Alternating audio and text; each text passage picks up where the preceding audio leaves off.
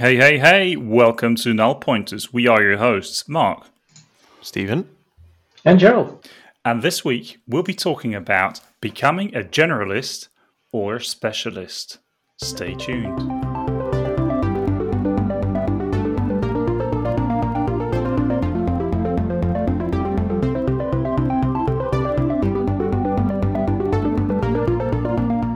So while becoming a generalist or a specialist is super interesting, I've just read the following news that Stripe, the payment company, has become the biggest hotshot in Silicon Valley, and it's currently valued at $95 billion. That's triple the amount that it was valued back a year ago. So it seems online sales are happening. It's also from what I can tell about the net worth of our studio, right? I mean, that's pretty much. Yeah, you heard it here first. You can buy us out. Runner up. You can buy us out if you want. Yeah, well, obviously, online payments is, especially in these times where physical stores are becoming harder and harder to visit. Online is where everything is buying their stuff, and payment providers in that sense, I think, are doing quite well.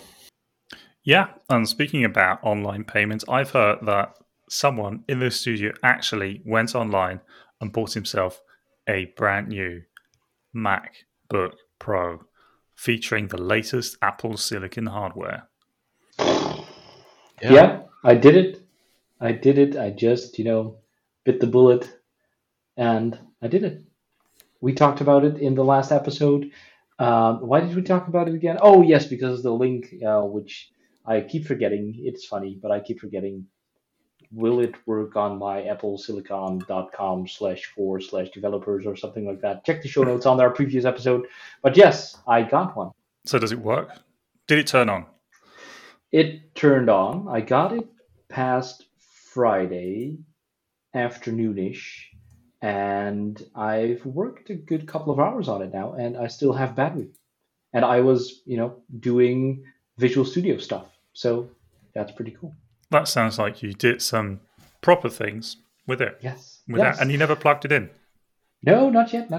Wow. So no, but it's pretty cool. There has been a good number of applications that already support like the native bits. So VS Code, you can already get the preview version that is running natively, and it feels very snappy. And you would think like how much faster can loading web pages become? Well, it actually can become quicker. Especially if you're using Safari, it's very quick right now, so that's cool. And I think even I installed Edge because that's cool too nowadays.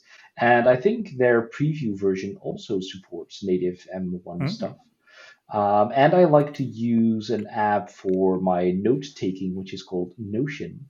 And they also have already a version with native M1 support. So I was surprised by all the apps that already have native support for this, and it just is super fast. I have yet to discover if there is an actual fan in there because I haven't heard it being turned on yet, and the battery is pretty solid, so very happy up till now. We'll check back on you, Gerald, from time to time, especially me, because I'm super interested in how this experiment from Apple is actually working out for developers. It's a pricey experiment, but yeah, sure. Yeah, that's why I'll take a backseat row. Just ask people that bought it and are more courageous than me to only live with 2 USB-C ports. Moving on, speaking about USB-C ports, USB-C ports quite a specialist in equipment, one could say, and adapter maybe a generalist equipment. I've got no idea where I'm going with this segue, actually, but let's have it. What is the big difference between a generalist and a specialist? Maybe Stephen, since you are the walking lexica of the group. So in my book, I would consider myself a specialist. I've done Xamarin for the last God knows how long. It's been years on end. 20 years. 20 years, something like that. And I haven't really done much else, actually, in my professional career in the last few years. So I would say that I'm pretty much a specialist in Xamarin at this point, even though it feels kind of weird to say that of yourself. But looking the other way, like a specialist expert, one area, the generalist knows, well, a lot of stuff about a lot of things. But maybe some areas knows a little bit less, but that doesn't really matter. So yeah, in that sense, if you look at, for example, what Gerald's been doing, he's obviously been pumping out Xamarin content on his YouTube, but he's also done streams on totally non-Xamarin related things. He's given talks about Azure, I believe, also on cognitive services. So I would say Gerald is pretty well versed in the generalist sense. Ooh, Geraldist sense. Thank you. So yeah, why not both? Why not both? Why not both? Yeah, you could be. Yeah. I mean, you can be the expert in one area and still know a lot of stuff about other areas, right? Definitely. So that's, and I think that's kind of where I place myself, like same like Steven, because that's how we met. We should make an origin story episode of. Did we already do that? How we met? Well, The anyway, origin. like we're a bunch of superheroes. But that's basically Because everyone wants to hear that one. part of how Steven and I got together. It was because I switched jobs. I moved to a different part of the country, and then I had to move company. And then I was seated next to Steven because he was also doing Xamarin stuff.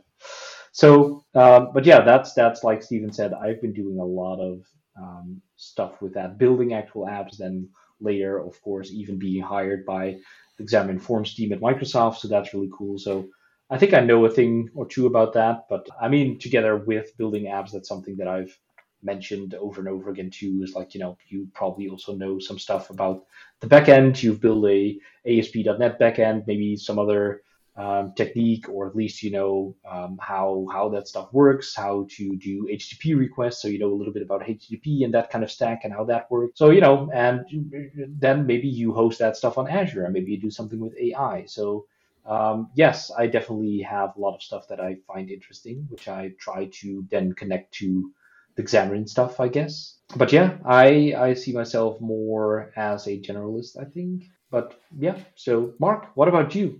You seem to be the expert on everything. The generalist and the special. I don't know. I mean, I think I've got a similar story as you two guys, being a long time in the Xamarin space and doing a lot of work on mobile platforms. And the more you work in a certain area, the more you get to experience over time different situations, and you just accumulate this sometimes very in-depth knowledge in a certain area of development, and that I think makes you a specialist in that area. What I can also say is that, like you, Gerald, I mean, I really like to dabble with certain things. So I've looked once into AI. You said back-end technologies. I mean, at some point you maybe think, hey, I just will quickly build this little app, and then there is no back-end developer. So you hop into that role and figure it out on the fly how that thing goes, or maybe not so much on the fly and get stuck in it for a little while. But that's just how life goes. I mean, and those experience they accumulate, and I think it's good to have a specialist role. I think it's good for you to stay oriented. Like, I really want to get good in writing web front-end applications, or I really want to get good in writing distributed applications that run on different servers. Stuff like that can be very helpful, because it usually means that you will then sift through the topics that are out there and try to work yourself into one area, because there's just so much that you could learn. I mean, if you want to be the true generalist, you will have to learn, I don't know, SQL databases. You'll have to learn how to set up some web server. You will have to know the ins and outs of iOS. You'll know how to submit an app to the store. You will have to know how JavaScript you can then adopt to a different browser, and all those funny little nitty-gritty things, and learning CSS along the way. I mean, that must be a very important skill to have if you want to be a true generalist. And I think it's you can't have to do that, but I know that Steven, he really loves this word, the growth mindset, and I think that's something you have to have if you really want to stay like a bit more general and also on the field. I mean, I've seen people, they have become a super specialist in one area. Let's say you have written COBOL for a very long time on a mainframe, and that just so happens to be that, I mean, I know some COBOL developers that are still very sought out after, but most new applications, they will probably not be written on that stack. And yeah, I think it's also important to keep an eye open to develop yourself further so you don't become obsolete sometime in the future. I definitely agree with that sentiment. Like you can stay a specialist, but at some point maybe your specialism just goes away and then you're kind of stuck not knowing what to do next because, well, you didn't really broaden your horizon very far beyond that. So yeah, definitely I also dabble in web and CSS, as Mark said it, which is awesome. But yeah, I'm definitely looking to also maybe deepen my knowledge of things like React or Next.js or that kind of stuff, just because it's front end and I'm a sucker for graphics. So yeah, that fits well, I guess. Yeah, so and I think an example of a fairly general role, I would say, is the I think it used to be called an evangelist. I think that it's now a advocate type of role. Huge difference. Yeah. Well, it has reasons probably, but let's not go into that. But those are the kinds of people you see like speaking at pretty much every convention, and every time you see them speak, it's a completely different topic, and you're wondering like how does this person know all this stuff? That's like, at least that's what I've sometimes thought of when I saw people like that. But it's like those sessions typically serve as an intro into that topic. If you really want a deep dive, you're probably going to need to find yourself a specialist somewhere. But it is definitely like a different kind of role. That is definitely it. I'm not saying in any way to diminish someone like that for making an intro. Someone like that. Well, someone like that, yeah. For making like only introductory content. That is definitely not meant as in any way a negative statement, because I do think it adds value just in different ways, like to onboard new people, to make people interested in something they didn't know that much about yet, that kind of stuff. It's kind of funny that let me talk about myself. That you have this feeling that you must be the expert in something or on everything, and that whenever something is only introductory content, that it's But I think it's very hard to, because I'm doing the YouTube stuff and all kinds of other things, and it's very hard to actually explain something from square zero to someone who's never seen it before. And of course, if you go into more of the live in-person sessions, who remembers those? Raise your hands. Then it's hard to read the room and get something for everyone, right? That starts with an abstract and et cetera, et cetera. And but there's definitely advocates who also they are generalists, but they're also experts in some topic. So yeah, I feel they just have a different job than kind of like the actual software engineer, right? Because they can take a thing, look at it, see all the advantages, and change that into some shape or form to actually explain it to other people who can then run with it and do actual great stuff with it. And also, we're not saying that the advocates are only doing the introductory stuff. I mean, there's also definitely deeper dive sessions from them. But yeah, it's just a different role, right? It's more like content creation meets tech. I mean, they could probably maybe also tell you something about kittens or cooking. Mechanical keyboards. Yeah, mechanical keyboards, definitely. Because, a big part of it is also the content creation and knowing how to transfer knowledge from one person to another. I think some people, they give these developer advocates a bit of a bad rap because they do a lot of introductory talking points, which are not always all that easy as it might seem. And I think there are some advocates out there, they have been experts in the field, so they can make beginner content, they can also make the deep dives. I think for me, what a developer advocate has to do, we love you all, good friends of the shows who are in this role. You are also, for a company, there to introduce the outside of your company to products that you're making or for new solutions that you're doing. And some of them just happen to be an introduction to a new topic. So if a new feature comes out for, I don't know, an Azure service or something, you will see a developer advocate explaining why this feature might be useful to you and how to get started with it. That does not mean that this developer advocate is necessarily the biggest expert in that field, but I think it's a valuable piece of information to get a in a quick fashion, get the idea. What is this service about? How can it get started, up and running, and is it maybe something that you want to use? I mean, on the other end, I mean, I've seen this so many times. I think it's really difficult, as you said, Gerald, to find a topic that is just perfect for an entire room. I mean, you will always have people in there that already know something about a subject, so they will be bored if you then start out from the base zero and then go up. And there may be people in there that are just in there to like, hey, what is this all about?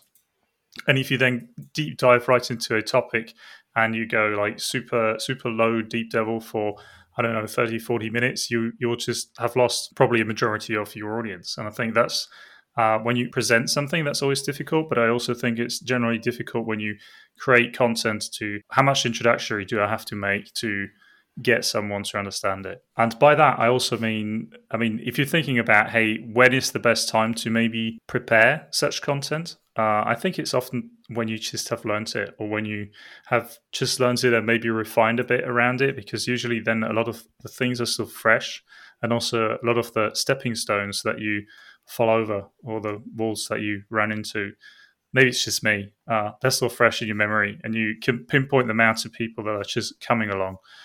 So I think making intermediary content for me is, I think, one of the most hardest things. I mean, something very specialized, very hard. You run over those, but giving a general perspective for someone that has got the basics but is now open to do the next step, that can be quite hard. And it's also like, at some point, if you have some knowledge as a consumer of the knowledge, let's say it like that, then at some point, you are not going to look at that content anymore. You're just going to go out, try it. You have a general sense of what you want to do. You go out to the documentation that might be there, or just go through the APIs and play with that. Because what I noticed when creating that content, I actually started out, Mark, like the thing you said, I think at some point when Xamarin Forms was quite new, and I thought like, hey, I'm going to learn this. Maybe, someone can benefit if I write all these things down in a little blog post, and that got me a long way, I guess. And I think a lot of people enjoyed that and still do that. But a lot of things that I see with my content is that whenever I do make something more intermediary, is that the responses and the comments are like, hey, but how about this simple thing? And I'm not meaning simple thing as, diminishing that person or whatever, but, they are just looking for more beginner content. So I feel that beginners are looking more for this kind of content, I guess. So the market for intermediary or more expert content might be smaller. Although, that is also very much appreciated depending on what you do, I guess. If you look at the first thing that comes to mind is Bart de Smet. He is a Belgian fellow, but his name is Dutch. And he works at Microsoft for a long, long time already. And I think at Techorama, which is an event here in Belgium and the Netherlands, it's kind of tradition that he does like the last session of the day or something. And I think his session, you have these session levels where 100 is very introductory, and that 200, 300, etc. I think 400 is then expert. And I think his level is 666 because he can talk for 5 minutes and he already lost me, because he is very much into the internals of all kinds of things, and it's very dry material. But it's super cool, and a lot of people appreciate that. So there's definitely a market for that too, but it's a hard problem to solve. That brings to mind a fellow MVP of Switzerland. He's called Philip W. Mainly because no one is able to pronounce his last name, but he's I think he once told me, and then I asked a second time, and he just said, "Just call me Philip. It's okay." Leave it. Yeah, I'll be sure to put his Twitter profile into our show notes. No, but he has written OmniSharp, or part of it, so the C# code highlighting in Visual Studio, stuff like that. C# script he used to do, at least. And now it's into Q#. And I remember he sometimes gives talk about how you can make fun of the C# compiler. And I mean, just by the name of that session, you go like, okay, Yeah, so and he manages to go like in these super deep topics where your mind just sometimes explodes after 5 minutes because it's so complex. But he manages to do this over and over, like in all different kind of areas. So he always brings you again back, and then he starts down into the next rabbit hole. And yeah, so those talks, they can be very entertaining. I think if you go like super deep, they might not always be super useful in your day to day job, but if you ever have that issue, and you know that it might be there, or that's a bit of a rough edge in your programming language, I mean, yeah, I think you're happy to know that they're there. And I think it also shows that you can be an expert in an area, and you can give a very, very low level talk, but still keep it entertaining. But it requires quite some skill to do that. Now, we've now talked quite a bit about what we think is an expert and what we think is a generalist. So let's go down to the real thing. Let's talk about the monies.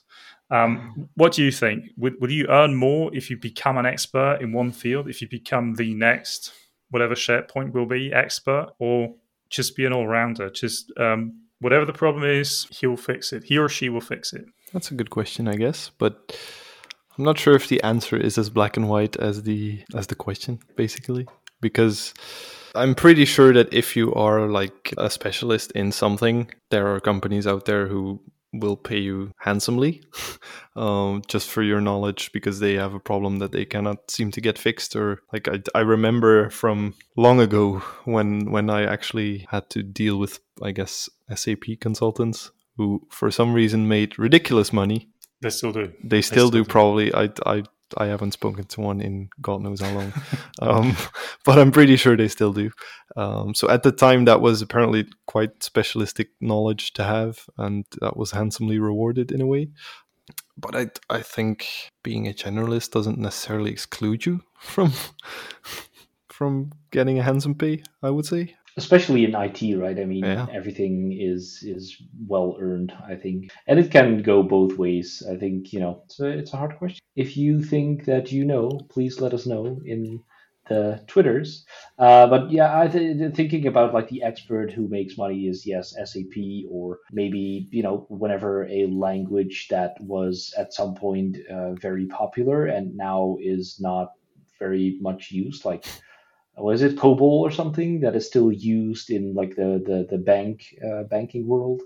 So if they have a problem and they need someone, and you're the only one who knows still something about it, then sure, you can ask a good amount of money for that. Or so it kind of depends on the tech and how many people, how many other experts there are, right? Like if you're the only one, if it's kind of a niche or something, then that helps. So it's very software developer kind of thing. It depends. So if I still do punch cards, would that make me rich? Well, depends. If the punch cards are made out of gold, yes. Yeah, no, I agree. I mean, I think if you become an expert, being an expert alone will probably not tell you if you're making like a lot of money or not. I think it also is the fields that you then become an expert in. So knowing the technology is one thing, but I think the other thing is knowing the field that you're working in.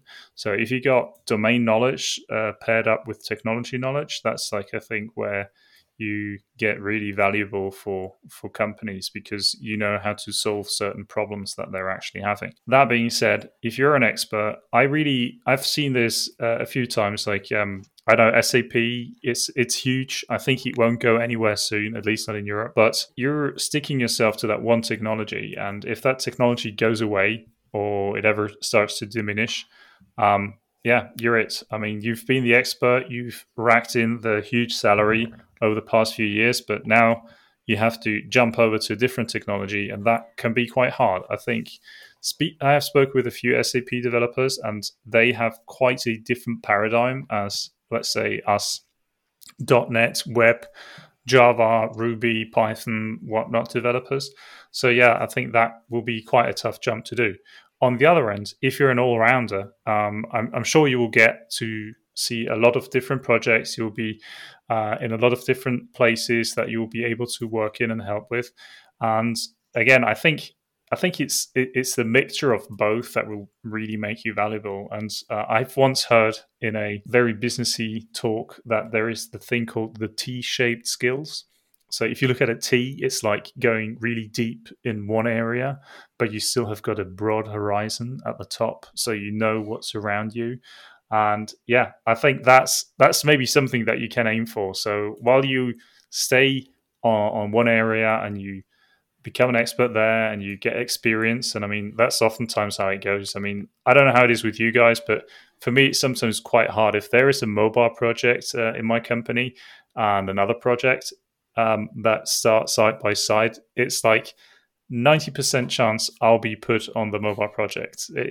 Even if I would be super interested in being part of the other project, it's just like my knowledge is yeah, so valuable.